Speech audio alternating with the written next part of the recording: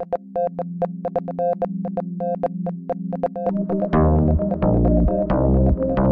photographers unite.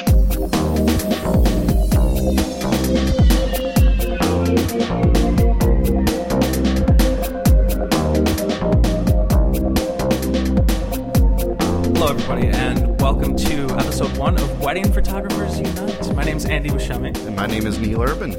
And we are planning on a bi-monthly wedding photography podcast, strictly wedding photography related, although we might get into some other ideas. That's the goal. That will kind of come back around to wedding photography is the plan. And from here, I think we might just kind of get into a little bit about who we are and what we're doing. Andy, Neil, tell us about yourself. Tell us about me. Okay, Doesn't that seem like when you're going in for a job interview, you sit down, you're all nervous and stuff, and then they're just like, tell us about yourself. Yes. So how'd you get into photography? What was your inspiration? So I guess what I'll do is maybe I'll start with some facts. Okay. And the facts are, because a lot of I think starting photographers, wedding photographers are, trying to break in and think about how numbers work and how all the things are working. But I'll just tell you the facts of how it at least worked and started for me. In 2009, I bought my first DSLR. I had kind of played around with cameras manually prior to that, but I bought my first DSLR, which was a Canon 7D. In 2010, I assisted on about 4 to 5 weddings and shot maybe about 2 to 3 weddings on my own in 2010. In 2011, I had somewhere between 25 and 28 weddings. I think it was 28 weddings in 2011. Yeah. I was underpriced, but I most certainly did have 28 weddings or whatever that was. In 2012, I was more reasonable in terms of where my rates were, but I have since then shot about anywhere between 25 to 35 weddings a year. Okay. And those are just the facts of how things started for me. But if you want to get into more of it beyond that, we can. But that's those are my numbers. Actually, I'd be curious to know what your similar numbers are. Like when you started, when did you start, and how did that process work for you? I started in 2007. I picked up my first DSLR. It was a Nikon D50. Yeah, it was. I saved up all my gift cards for Best Buy. That's all I asked for from family and friends, and I used those gift cards and bought my first DSLR, and that's all I could afford at the time.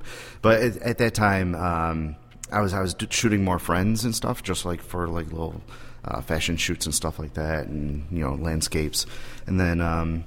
One of my friends, he saw the work that I was posting on MySpace.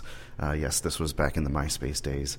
And he saw my work. He was like, hey, can you shoot my wedding? I'm like, I don't do weddings. I was always kind of scared from them.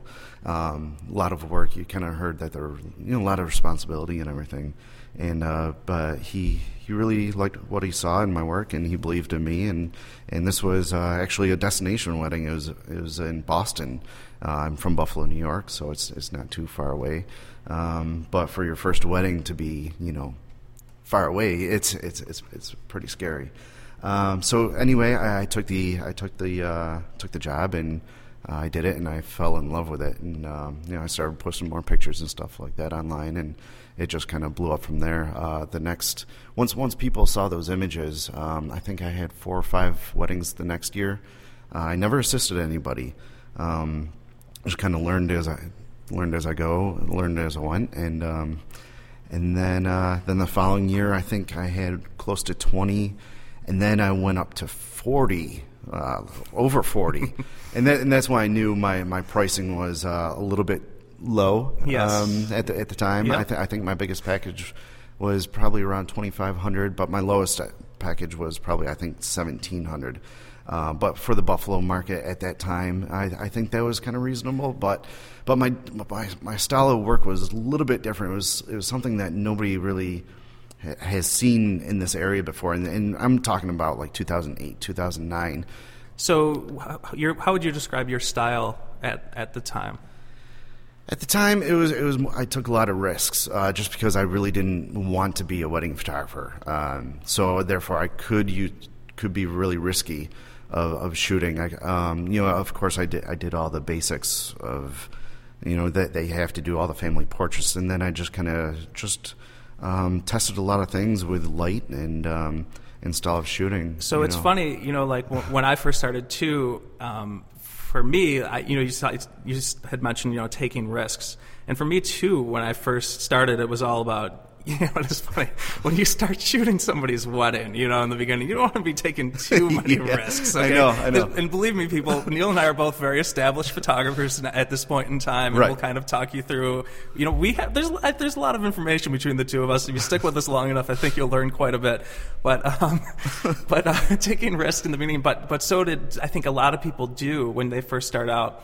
In the sense that you're not confined to the rules that you essentially learn, a lot of these rules that I'll probably be telling all you people on this podcast about consistency in style, consistency in editing, delivering, and there's a reason for that. But in the beginning, everybody feels like, I'm just going to ignore all that shit, you know what I mean? And be like, I'm going to be an artist and do whatever I have to do. And that's good. I feel like we should never lose a piece of that. Right. And I know for a fact when I look at your work, you have not lost that piece of that.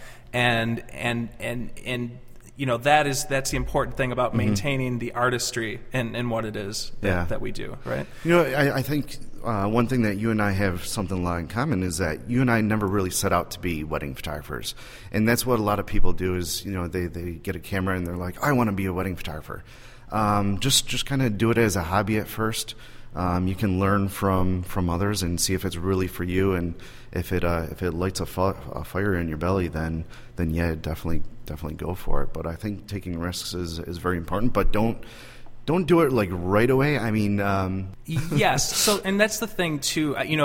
A lot of what we're going to be talking about is we're going to talk to people that do this professionally full time. This is Wedding Photographers Unite here, people. Okay, so we're talking to the broad spectrum. We hope to have a lot of working pros that listen to this podcast, but we also do know that we're going to have a lot of amateur photographers that are interested in getting into weddings.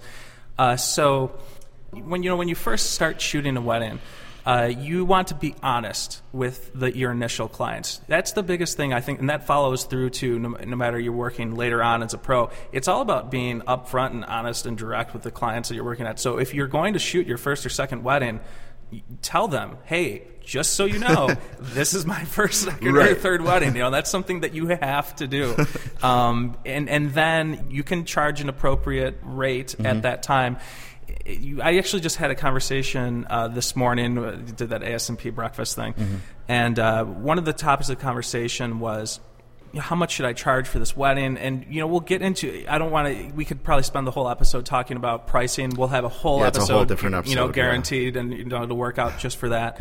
But the ultimate point, though, that I think I do want to make is just that it's okay to start out just at a rate that's whatever it is worth your time versus money in order to build up that portfolio. But as soon as you have that, then you have to start recognizing what the price is and what you want to do in order to sustain a realistic business. Right. You have to charge what you're worth, really. Yes. And what your product is worth and your experience as well. Yep.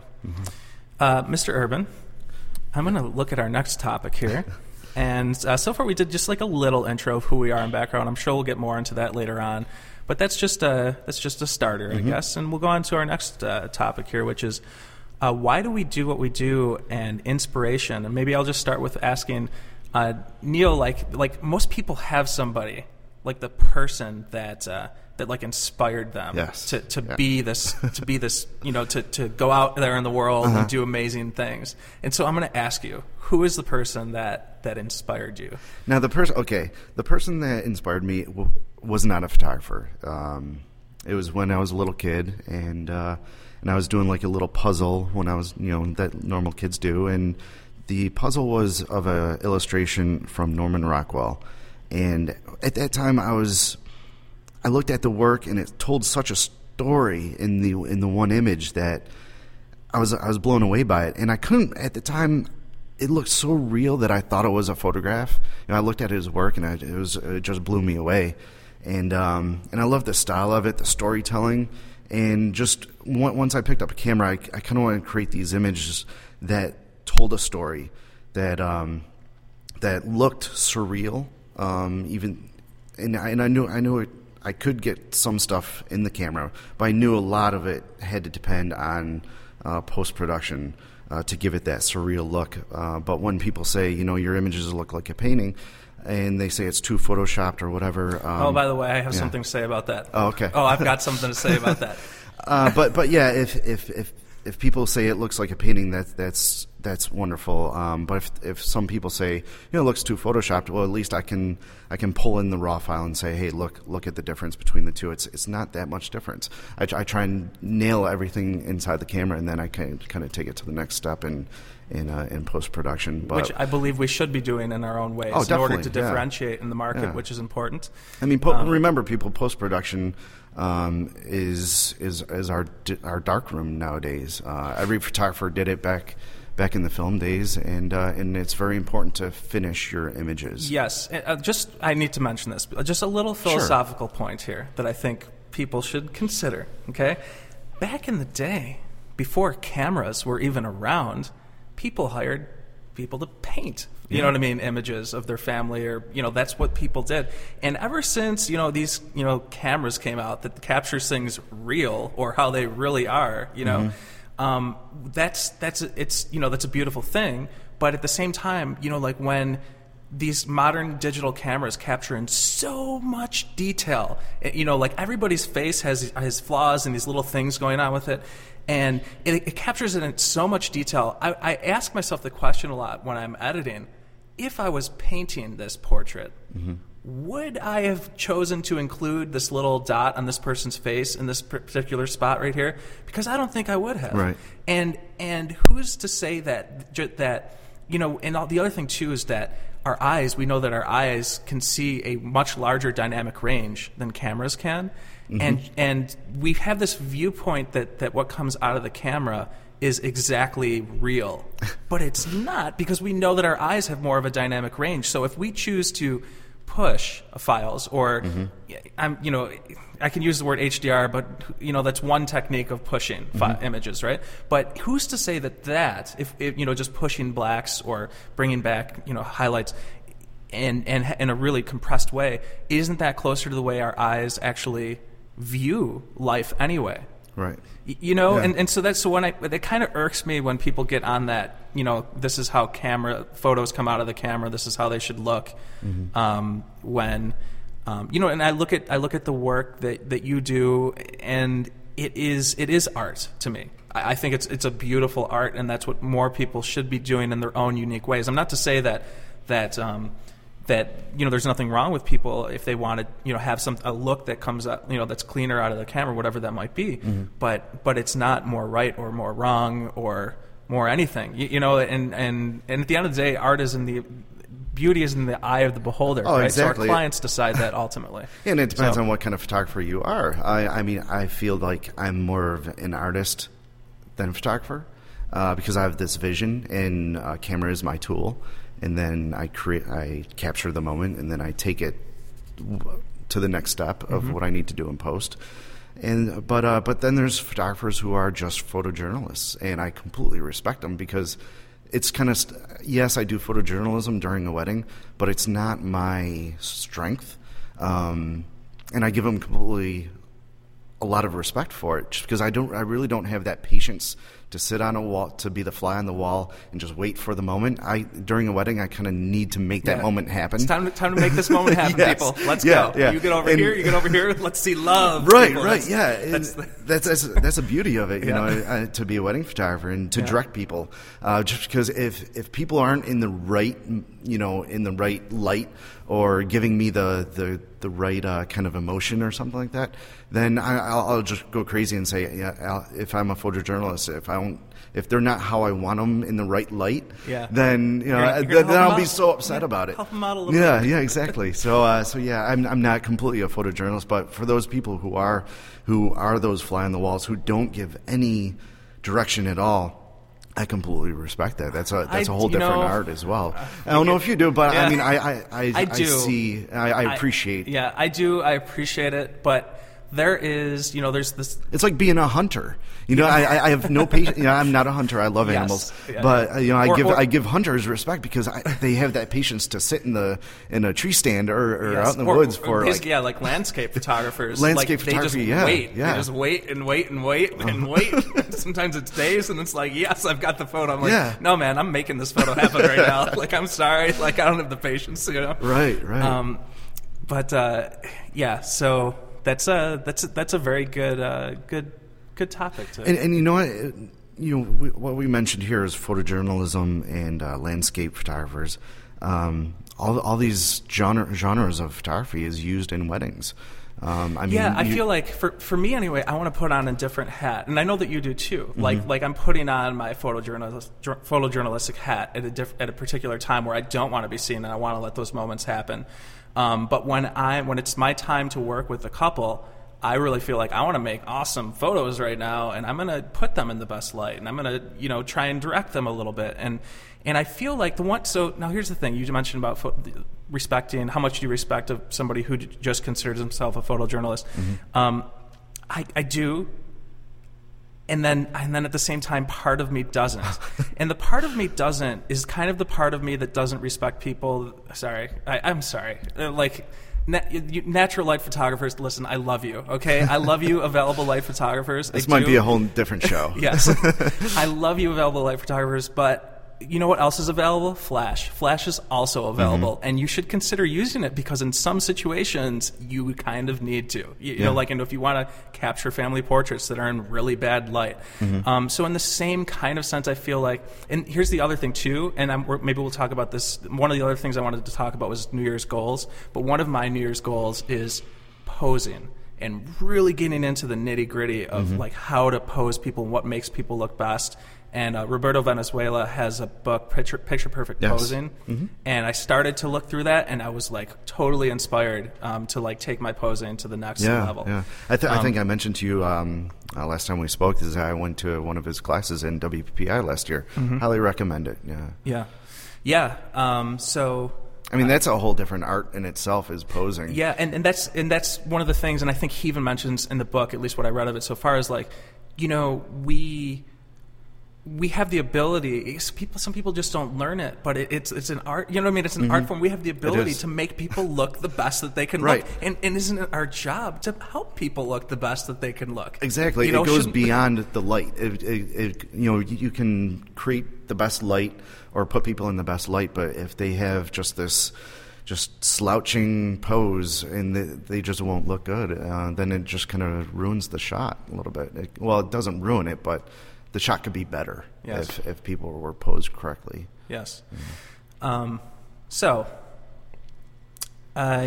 kind of got into who are we, what our background. So but you asked me for my inspiration. Yes. Now, what is yours, Mr. Buscemi? Okay, so I'll sum it up in one word from the person that kind of changed my life. And it's so funny that this kind of happened today because I just actually finished writing this long letter to my high school music teacher, who is somebody who really inspired me to have passion in my life. And the reason I wrote this is because she's being nominated for this Tony Award that's like a new For Educators. Yeah. It's For Educators Award, and all of our former students we're trying to rally and get this thing going. But I just wrote this like 3-hour letter today, which is why I didn't accomplish a lot when I came here and mentioned to you I accomplished nothing.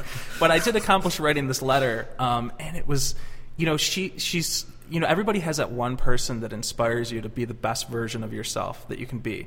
And for me, it was definitely, this woman who it's like, who we were passionately like involved, like there was like 30 of us, like in this, I was in the show choir, people. Okay, I'm just gonna spill it out of the bag right now. But it was an amazing show choir, all right. But when everybody's like coming together to create this amazing thing, and you've never been a part of something so exciting or passionate before, like that was a lesson. That learning that at the time, what you are capable of, what people are capable of, like the passion that you can have, like. Anything since that in my life, like I know when people are kind of just like, oh, this is good enough. So many photographers don't get work because they're just like, oh, that photo is good enough. The couple will be happy with that. Good enough, yes. Like, no, dude, like be passionate for what it is that you're doing in life. And like that's the number one lesson that I learned from her, this my high school choral teacher, and so that's what kind of has inspired me throughout my life, and really kind of given me the idea that I can do anything that I want to do if you decide to do it and decide to be passionate about it. The world is your oyster, Mr. Urban. The world is your oyster. So, I like it. So take advantage of it. I also like how you mentioned a teacher who inspired you, and then I mentioned a guy who's no longer with us and I never met in my life. And oh yeah, no, but it's we all have. But the thing is that we all have that one person. It doesn't matter like what it is.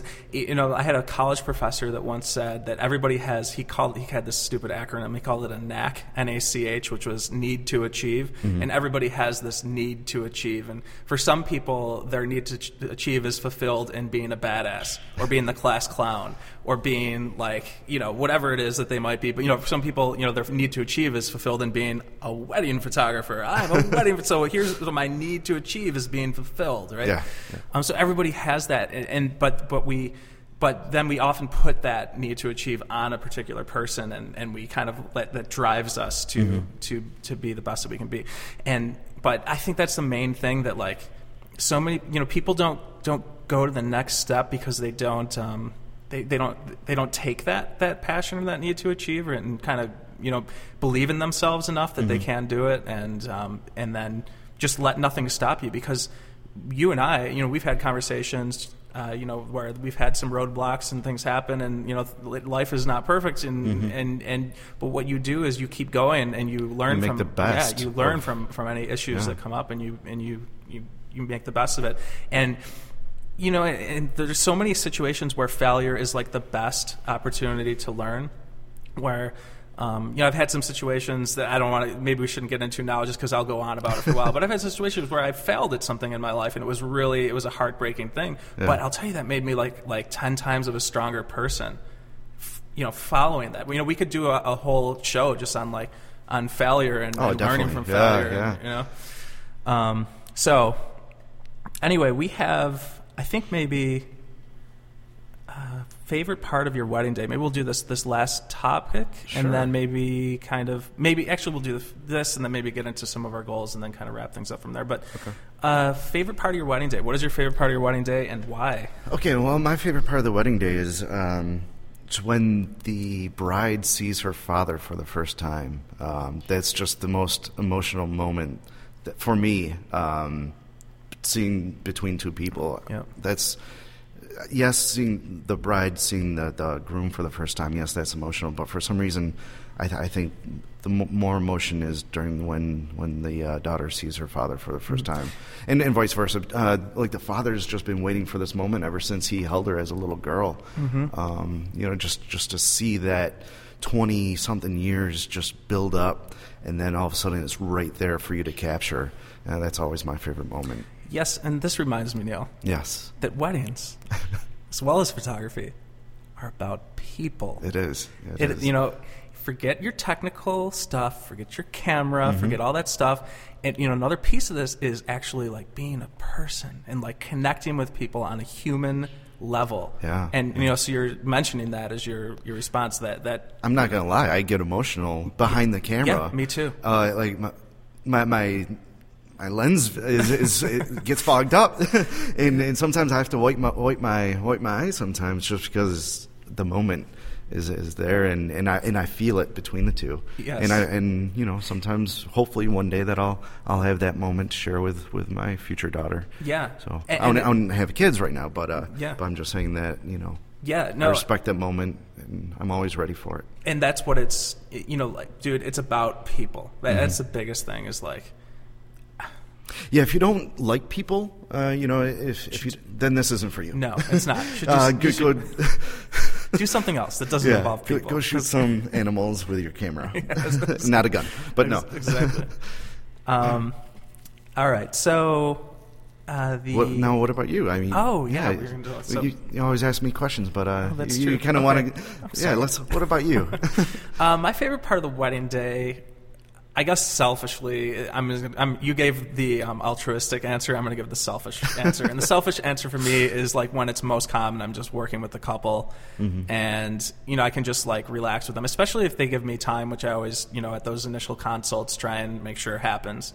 But it's, if we have the time and they're in a good mood, and I'm just kind of like, well, let's try this out, let's try that. That's my favorite time of the day. Yeah. And I think for a lot of the couples, it is because that's like the one time where it isn't craziness all around with them. And it's just kind of, they can actually be themselves. And when I can, work it into a shot, I'll just kind of say, you guys hang out over there and just forget there's a photographer over here for a minute and, give them a little moment. But I love that part of the day. It's my favorite part. So yeah, I agree. And usually when I what I like to do at the end of the day, take them outside for one last photo shoot. And what I like to say to them is like, this is your first time being alone for the whole day. And this is where they can reflect on the entire day of what just happened, because it happened so fast for them. And I just kind of like to send them off and just capture what's going on between the two of them as the stress is gone, all that hard work is done. And I completely agree with you. That's it's always fun to capture. Yeah, that's the part where, and this is why I said it was kind of the selfish answer, because that's the part where I'm going to get most of my portfolio shots. And, those are the parts where like I'll post on Facebook and the friends will like it. You know what I mean? Like those are the shots where we're going to get those kinds of shots. So, but I do like, I love that time too. For all those reasons too. I swear. Okay. But no, and that's important that you say that, is that, you got to be, you like the selfish part of it. It's important that we not only shoot for our clients, but we shoot for ourselves. Yes. That's hugely important. I feel like that's how we can keep interested in this is, we have to capture the shots to make mom and dad happy. But as soon as we have those, then we kind of have to shoot for ourselves a little bit. Once we have the shots that we need to make them happy, then that's where I'll start breaking out, like I've been, doing the prisms and all that kind of stupid crap lately. But something that's different, that gets me excited about photography, and doing something unique, and that is maybe left field, and maybe some of those shots won't work out, but you tried. Yeah, exactly, and it's something that's And this goes back on failure and success. Yes. Sometimes you have to fail to succeed. Yes. And try stuff out. There's and on those shots that don't work out, when they do, those are the ones that are like the money wow shots. Yeah. Those are the ones. The one that you'll get like 300 likes, within 10 minutes of posting. Yeah. The image. That's absolutely. So, but you know what? That's why people hire us. Because we capture the important details beautifully, but we go beyond that. We shoot for ourselves, and we have the certain style that people want. And if we don't deliver that, then they might be a little bit disappointed. So it's always important to shoot for yourself, and your clients will absolutely love those images. Yes. So. But then there's also the education. Like, we constantly have to be educating our clients on like why we're doing what we're doing, because say that you do like miss that shot when you're trying to be creative. You have to well, first of all, you have to make sure that you get the one that well, that's why I always first, say do the important stuff, and then you can play. Yes. Yeah. But yeah, there's always a little education component involved with that too. But it's funny though. I mentioned the prism thing. Like lately, I've just been like I don't even tell the couple. I just start. What do you shoot? Through the prism? You know what I mean? Like I just put a prism up to my 50 millimeter. And I'm just like something that you hang like in a window, like kind of like one of those decorations that grandparents hang in their kitchen windows. No, like something you find in a science class. Yeah. We'll talk about. One of those. No, Neil's making the kaleidoscope thing here, people. No, not a kaleidoscope. It's like a piece of glass. It's like a 3-triangle piece of glass. Okay. And you just stick it up, and you get all these cool like effects. A pyramid, a glass pyramid. Yes. Okay. So when light reflects through it, and then you're shooting through it, you're getting some cool effects. And then you can bring the environment into the shot a little bit. So as far totally. Do you keep this like in your camera bag or it's or like in your spider belt? Oh yeah, it's ready to go. It's ready to ready to go. Do you ever lay down for a shot and you land on it and it stabs you? Maybe. But it's worth it for those shots, Neil. Right. So. that's interesting. But those are the play shots, because that can really mess up some photos if you don't have your clean shots first. You got to be careful with that. Yeah. But okay, so anyway, let's. I think we're probably hitting our time or going even beyond it, which is okay. We'll kind of let maybe these first few episodes be loose, and we'll see what happens with time going forward. And actually, you guys listening to this podcast, we do want you to let us know what you think of the show so far, where we think we could get better, especially in terms of audio quality. We're kind of trying some things out, and also we do want you to send us questions as well. If you have any questions, we're going to be taking questions, and actually we were just talking about the email earlier, and we're going to do info@weddingphotographersunite.com. That's info@weddingphotographersunite.com. If you shoot us an email over there with any questions or just thoughts on how we sound so far and where you would like this to go, how you'd like to be a part of it, we'd really appreciate that. We do have a lot of thoughts and topics on bringing in some very nice guests coming up very soon. Yeah, that's our goal, is to bring guests who are very passionate about this industry and are able to educate you along the way. So that said, I think the last topic we were talking about is just maybe a goal for the year, and for me, I just kind of hit on it a little bit. I think it's more is through this podcast and opening doors and kind of seeing what kind of comes out of it. Making connections with people is always, and networking is important. People, very important. Networking is important. People. That's how our business works. So just opening some of those doors and kind of seeing what comes out of it. What about you? New Year's goals? It maybe along the same lines, or I kind of set 5-year goals. That's kind of like important of running a business. You don't want to think that you're from year to year. You kind of want to set long-term goals. And every year I kind of set like a 5-year goal. And for this past year, we kind of hit every single goal. And for this new year, we just kind of plan on building off of that. That's pretty much it for me. Yeah, no, that's good. Just growing. Yeah. I'm part of a husband and wife team, and my wife is kicking butt, and so right now she's getting a lot of inquiries about shooting her own weddings. So that's kind of like where we want to grow, and we need to.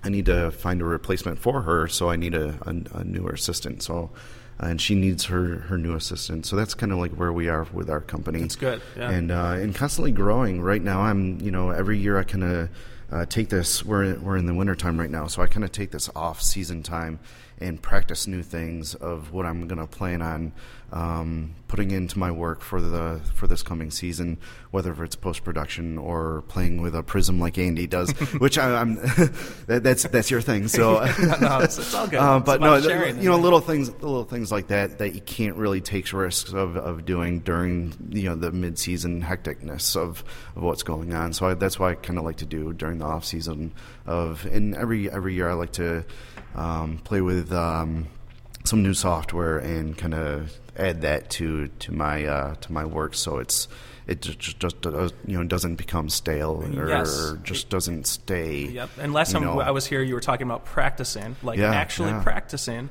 new techniques. Yeah. Yes, Who would have thought practicing would be something that we should do? Right? When I was telling you about that, I was playing with a new technique for about 6 months before I showed like anybody a picture.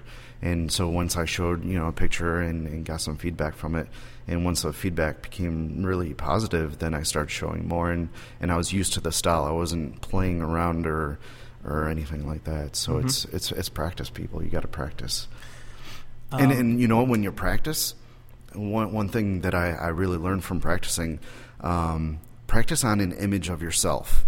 Okay, I know that sounds weird and stuff like that, but if you're practicing like a certain technique in post-production, if you don't like how you look in that technique, then your clients aren't going to like it. So, when you're practicing on techniques, practice on yourself. You mean brides don't like ugly skin tones? Is that what you're trying to say? That's exactly. Okay, because I thought brides really liked like super red skin, with like right. No, they don't like that with like high contrast. Like move the slider all the way to the right. They don't like that.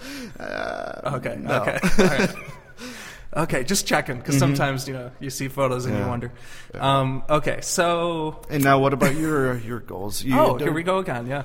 No, well, okay, but this one I did kind of answer. You mentioned the podcast and, those goals, but... and networking, too. Sure. You already do a lot of networking. I know you network socially or locally a lot. Are you... Well, I think that's kind of like how it ties into this podcast, because I have been, very good. Obviously, I have a successful business. I shoot 30 weddings a year, and I'm happy with the rate that I'm shooting at and everything. So I'm successful, networking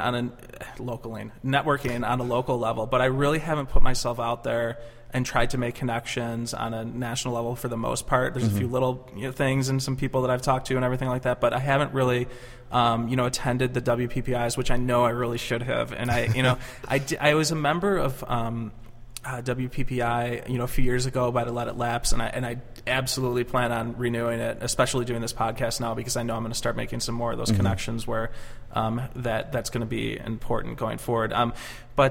So my thing is for this year, I do want to kind of branch out and, through this podcast, start talking to more people and get, it's the other reason that we're doing this is so that we can learn as well. Like, I feel like between the both of us, we have a lot, we both run successful businesses. And the other beautiful thing about this is Neil and I are both here locally together. We're supposed to be competitors, but we're actually and we're both doing fine. You know what I mean? Yeah. So we're just here doing what we're doing, and that's the way it should be. There's an old school mentality where everybody kind of hated each other, I feel like, and nobody talked to each other, nobody grew. But now all the information is out there anyway. Right. People, it's all on YouTube. It's all on podcasts like this. Right? You're going to get a different perspective from different people that you listen to. Hopefully that's part of the reason why you might choose to listen to us. But a lot of it, so much of it is out there. But learning from other people on a national level and actually making those connections, I think is pretty much my main goal that I'd like to start thinking about going forward for this year. So that's good. Now this is probably a whole different show, but you mentioned about how everything is out there, YouTube and blogs and. Is this the end of the photography school era? What do you think on that? Well, I feel like it has been out there for so long already. I feel like that shift has already kind of happened. Like I used to be a teacher, okay, and there's two kinds of people out there in the world. There's people that want things kind of like given to them, and then there's people that go out there and basically make the drive, have the drive to I'm going to learn whatever I can because it's all out there, it's free, and I'm going to be the best that I can be. And why wouldn't I want to learn? I feel like I got as good as I did so fast because I was listening to the top professionals in the world talk about their craft. And when you listen to the top professionals talk about their craft, and watch the YouTube videos, watch all the endless amount of content that's out there, and when you do that enough, you start to think like they do, and you start to shoot like they do. You start to have, and so be more like that second person, people. You want to make things happen for yourself, make things happen for yourself. There's no way to say it. Do it. The information is out there. Do it. Get out there and make things happen for yourself. The podcasts like this, they're out there. Take advantage of them. Listen to them. Neil and I are two working pros. Take the pieces of information that work for you, and then use it for your business. It's what it is. Yeah, and one thing about that we have in common as well is that it's not just our way or the highway kind of thing. We're constantly trying to learn. In this wedding photography, it's changing every day. There's new equipment, there's new styles, there's new software. It's constantly changing. So to have an open mind to new things is a great thing. So, so I think we're pretty much about ready to wrap up here. These questions, is this something that we're doing? No, this is kind of for the for our guests in the future. So we've got some plans here for the future, people. But let's tell our listeners about the gear that you use.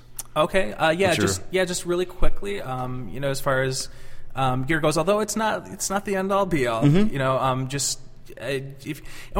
Actually, before I even mention the gear, please do this. Please do this right now. If you haven't done this, if you've listened to us this long and you haven't done this, just Go find something. You've just stop, please. Stop. If you haven't looked up Neil's work or my work by this point in the podcast, and I'm not saying this to be for self-promotional reasons at all. I swear I'm not. What I am saying this for is this. Do not learn from people that you don't want to learn from. If you don't like the way my work looks or the way Neil's work looks, you probably should not be learning from us, okay? And I'm just going to tell that to you right now. You know, it's not to say that there are different styles and different people like different styles, and art is in the eye of the beholder. But what I will say is this. You know, I did go to the show out in New York City, Photo Plus, yeah, Photo a Plus. few years ago. And, you know, I went to a whole bunch of sessions from wedding photographers, that kind of thing, and a lot of them were fantastic. You know, I looked up who was speaking prior to going, and I, you know, learned a lot from a lot of people. There was one session in particular, and I won't mention names or anything like that, but there's one session where, you know, I looked at the guy's work, and I just didn't, like, the work was just not that great. Like, I was like, can I really learn from this person, you know? But I liked the topic. Right. So I went to this thing anyway, and it was horrible. Like, it was just, and I hate that, like I'm not mentioning names or anything like that, but it was just a horrible thing. Like, there was problems with, you know, getting equipment there. Like, it was disorganized. It wasn't great. Like, I already kind of knew about the topic anyway, and he wasn't teaching me. Like, I felt like I was in, you know, and like I had to walk out like at some point, and it was the worst. You know, I felt so bad having to do it, but I was like, I can't waste my time anymore. And the point is this: from that point on, I decided if I'm ever going to go to a session again, I'm going to look at that person's work, and I'm going to decide, do I like it, or even if it doesn't fit my style, is there something, you know, consistent about them? Are they you know, do I respect them, you know, in terms of like they're a working full-time pro? And there are some other there are some other people that I've listened to on podcasts and that kind of thing. Maybe don't shoot too much and that kind of thing, and then this is what they do. You know, they're not really working. Okay, they don't really do it, and that kind of matters too. You know, like for me anyway, I want to learn from somebody who's actually out there doing it, and that whose work I respect when I look at their work. So that matters, and that's all I'm saying. And for those reasons, I would ask that you take a look at our work, and it'll be on the website, that kind of thing, in the show notes. So right, and don't forget, we're going to have all different kind of guests who do different work than we do. Yes. So there's always something for people to learn as well down the road. We're really serious here, people. Wedding photographers, unite! All right, let's go. Let's unite here. Let's make some things happen. I guess we'll let people know where to follow us. But any other closing thoughts before we head off here? No, just be yourself. Be a good person. Yeah. Be loving people. Be respectful. Be professional. And love what you do. It's going to show up in the work. Your clients are going to gravitate towards it, and they're going to love you for it. Yes, absolutely. Very good stuff. Once again, if you could send any questions, thoughts, comments about our show so far, info@Wedding Photographers Unite. And if you could get those our way, that's great. And what is this camera? Neil's making he's taking fake pictures of me. I don't know what this means. No, Andy completely forgot to answer my question about the gear. Oh. Yes, let's tell our listeners. Because we're very passionate about the craft and everything, but of course, every master has to have his tools. Oh, yeah, tools do matter. Really quickly. Because there are people who really care about the gear. Yes. Oh, and I'm happy to do gear shows. Don't get me wrong. I'm still, I still love my gear. You know, okay.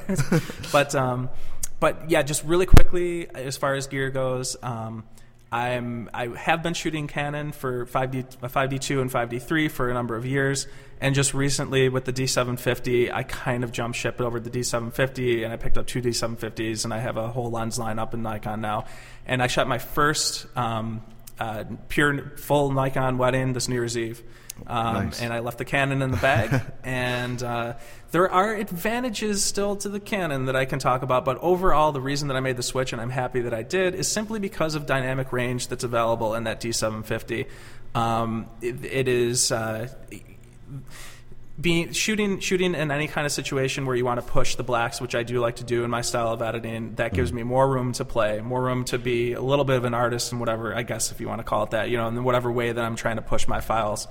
So why wouldn't I? Right. I guess, so that was kind of the main thing for me. Although there are some Canon advantages that I am missing, and lenses in particular. But I think that would get into too much into the nitty gritty for maybe what we're trying to just let people know what we're shooting right now. I guess. Yeah. Now with the Switch, did you go for all Nikon glass, or did you kind of go with like Sigma? So the art series, everybody's kind of raving about that right Love now. it. Yeah, it's amazing. So the 35 millimeter and 50 millimeter Sigmas have gotten actually almost the most use of what I've been doing, but the 20 millimeter. I think there's a 1.8, 20 millimeter 1.8. Really? Yeah, it's beautiful. It's like super sharp on the corners and everything like that. The one lens that I'm missing on the Canon side is my 135L. And Nikon has a 135, but it's like an older one from the 90s, and it's super sharp, but it is slow to focus compared to my old 135L, which is kind of a bummer. Okay. But other than that, and even we were talking about this lens too. The 70-200 Sigma is also. That's my go-to. Well. Yeah. I love it. Yeah. I've had that lens for like 3 years now, and it's still just like brand new. I absolutely love that lens. Yeah. But yeah. Welcome to the dark side. Yeah, absolutely. and people listening, Canon shooters, we love you too. I'm still a Canon. Just so you know, I don't know how I can say that, but it's all just stuff at the end of the day. It's tools. I shot with Canons as well, so it's. I think almost any brand you go with, even Olympus. Or even iPhones. The technology is so advanced now that you can pretty much, if you know what you're doing, if you know light, you can pretty much take a picture with almost anything. And that's but don't quote me on that. But people were saying was it hard to switch to Nikon? I was like, okay, stuff's backwards a little bit, but in about 3 hours, if you know how to shoot, you know how to shoot. It's you have to learn some menus. Basically, the menu systems are different. Things are a little backwards, but honestly, I bought it the next day. I was shooting a wedding with it. The very next day, I was shooting a wedding with it. But I did spend 2 to 3 hours or more, probably actually more, just learning it, and I kept one lens on it all day, so I wasn't messing around with different lenses. But now, what about your flashes and stuff? So as far as flashes go, I did. The Young Now, they're $80 flashes, and you can buy like 6 of them for the price of one high-end Nikon or Canon flash. So I bought like 6 of them, and you can do all radio control. There's radio built in, which again, the one other issue for me switching over to Nikon is the Nikon flash system is not as nice as the Canon flash system, because Canon has the radio triggers built in on the 600s, but not built in on its line of sight with the Nikon system. So I actually bought one SB900, used on eBay, just so I could have a TTL flash, and then I have a whole bunch of manual flashes, which I usually shoot manual when I'm shooting anyway. So I just feel like, why wouldn't I have that and a lot of backups? And when I do need TTL, which is usually in a weird reception issue area where I'm bouncing around, and I'm like, just TTL will make it happen, So. That's what I'm shooting. So, and you are shooting? I am a Nikon guy. Nikon. That depends on how you say it, but I say Nikon. But yeah, I have a Nikon. I started off with a D50, and then I upgraded to D3, which just changed my world. It just blew me away.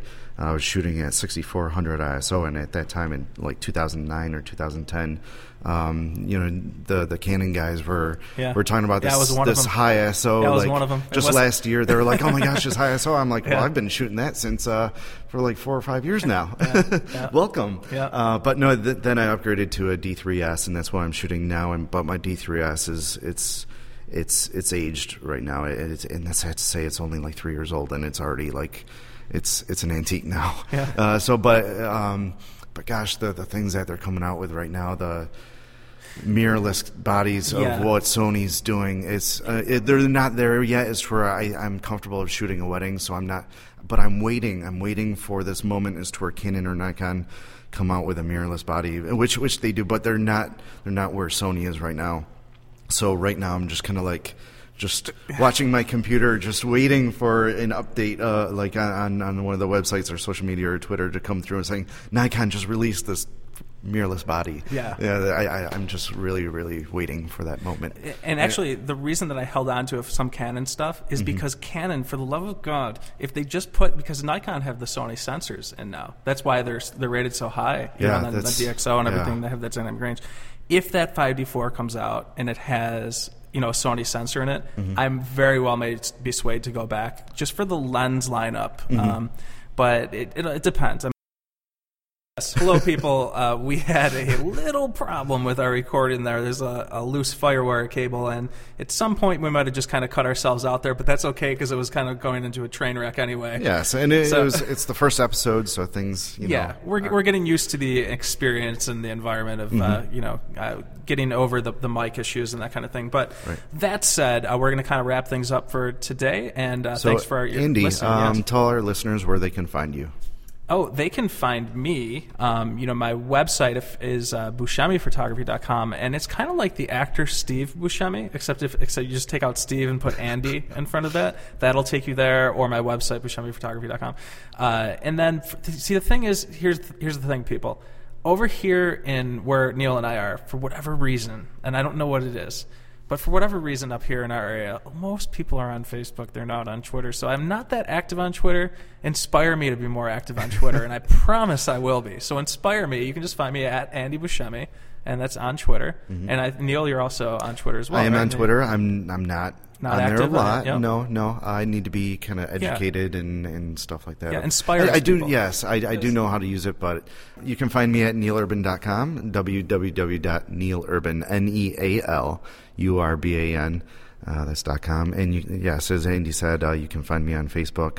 You can find me on Twitter. Anything at Neil Urban. That's pretty much where I am. Instagram. On Google Plus. I am on Google Plus also. So for the Google Plus followers, come visit me there. And Neil, you have like a massive following on Google Plus already right now. So you probably are already friends with him on Google Plus right now, whether you realize it or not. Well, hop on right now and drop me a line. Say hello. But and actually probably the easiest way is just Google our names, because that's right. where the most important stuff will come up, including the Facebook pages and all that kind of stuff. So, and that's in the show notes there. So thank you so much for joining us for our first episode here. I hope it went smoothly for you. We want you to kind of like join in and be a part of this thing. Like that's why we're called Wedding Photographers Unite. We want to kind of see where things go and bring things together here. So drop us a line. We'd love to have your activity and participation in the show. Yes, definitely. Building a community. So thank you for the first listen here, and Wedding Photographers Unite, and Neil and I are out for the day. So we are out. Thank you. Thank you. Wedding Photographers Unite.